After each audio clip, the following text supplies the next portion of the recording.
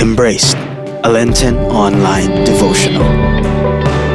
Day 19. God wants you to persevere in your prayer. Luke chapter 18 verses 1 to 5. Then Jesus told his disciples a parable to teach them that they should always pray and never become discouraged. In a certain town, there was a judge who neither feared God nor respected people.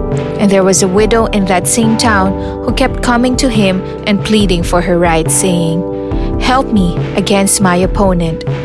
For a long time, the judge refused to act, but at last he said to himself, "Even though I don't fear God or respect people, yet because of all the trouble this widow is giving me, I will see to it that she gets her rights.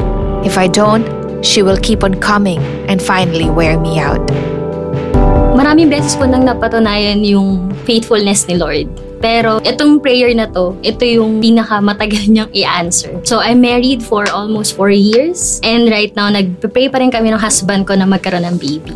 Naapektuhan yung faith ko dahil hindi pa tinutupad yung prayer ko. Pero in a good way and minsan din parang in doubtful way. Yung una, siguro, nahirapan akong tanggapin or puntahan yung proseso ng pag-iintay. Kasi sa totoo lang, syempre nagsaserve ka kay Lord. I'm serving for almost 7 years. So feeling ko, may entitlement ako na, Lord, di ba dapat ako yung binibigyan mo kasi nagsaserve ako. Pero hindi niya binibigay. So may ganun akong factor. So minsan napapaisip din ako sa faith ko na parang, Lord, ito ba yung prosesong kailangan daanan namin para mas maniwala kami sa'yo? So, sobrang apektado siya. Pero dahil din doon, mas naging strong, mas naging prayerful ako. Siguro kasi, ang daming expectations sa'yo bilang babae. Kailangan mo magbigay ng baby sa asawa mo. Kailangan mo magbigay ng baby sa parents mo. Kailangan mo magbigay ng baby sa in-laws mo. Kailangan mo magbigay ng baby sa mundo. 'Di ba? So, ang daming expectations ng society. So, feeling ko, naging mindset ko tuloy, ma-pressure. So, na-pressure ako in terms of praying din. So, pinuput ko yung pressure ko kay Lord. So, minsan, pag nagpe-pray ako, yun nga, may demand, naiinis, may pagod. Pero yun nga, sabi nga ni Lord, through dito sa proseso na to, marami ka matututunan. And it made me so strong as a woman, as a wife, and as a daughter. So, isa to sa mga season ng buhay ko na nabago yung mindset ko towards praying. Yung turning point, nangyari yon 6 months ng married life namin. Nasa Adoration Chapel ako. Yun nga, wala pang baby kasi nag-test ako. That moment, sabi ko talaga kay Lord, Lord, bakit wala pa? And then, yung turning point na yun, yung feeling ko, sobrang surrender lang. Parang sabi ko, sige Lord, ikaw bahala, take your time. Ganon yung mga message ko, yung mga prayer ko sa Kanya. Nung patayo na ako, naisip ko, hindi naman talaga yung nararamdaman ko. Nararamdaman ko talaga, naiinis ako, nadi-disappoint ako. So, bumalik ako sa adoration. Tapos, nag-pray ako. Sabi ko, Lord, totoo lang, naiinis ako, nagda-doubt ako. And then, nung moment na yun, sinabi ko talaga lahat nung sakit, nung pain, nung pag-iintay. And then, parang wala akong naririnig. Silence lang talaga nung sa Adoration Chapel. Mag-isa lang ako eh. And then, sabi ko that moment, sige Lord, ikaw bahala. Paglabas ko ng chapel habang naglalakad ako, mayroong tiny voice na feeling ko nag-speak talaga si Lord doon sa heart ko. Ang sabi niya, Shelly, kasi gusto ko tayo muna ulit. So, sabi ko, okay Lord, sige.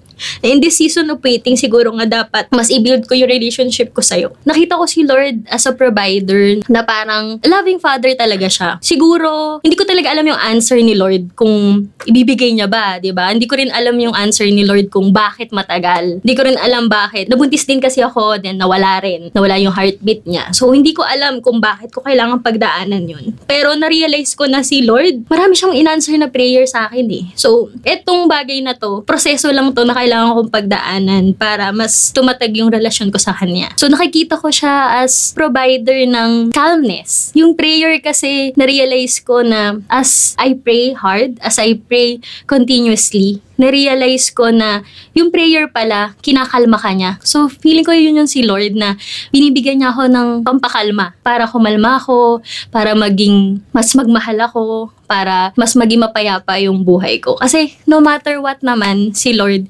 binibigay niya yung mga situation na to para mas magtiwala at para mas maniwala sa Kanya. Siguro minsan si Lord, no, matagal yung proseso or paghihintay kasi gusto pa niya na mas maging strong yung relationship nyo, mas maging strong din yung prayer time mo. So, kailangan patuloy ka pa rin magdasal. Kahit matagal, kahit mahirap maghintay, na-realize ko na alam ko darating yung prayer na to kasi pinangako niya. Jesus, help me to surrender my life to the yoke of your love and the Holy Spirit. Strengthen me in my waiting. Embrace me in this season. Amen. Oratio Imperata. God our Father, we come to you in our need to ask your protection against the 2019 and coronavirus that has claimed lives and has affected many. We pray for your grace for the people tasked with studying the nature and cause of this virus and its disease, and of stemming the tide of its transmission. Guide the hands and minds of medical experts that they may minister to the sick with competence and compassion, and of those governments and private agencies that must find cure and solution to this epidemic. We pray for those afflicted. May they be restored to health soon. Grant us the grace to work for the good of all and to help those in need. Grant this through our Lord Jesus Christ, your Son, who lives and reigns with you in the unity of the Holy Spirit, God forever and ever. Amen. Mary, help of all Christians, pray for us. Saint Raphael the Archangel, pray for us. Saint Roch, pray for us. Saint Lorenzo Ruiz, pray for us. Saint Pedro Calungsod, pray for us. For more resources on growth and inspiration, subscribe to youtube.com/FeastTVOfficial.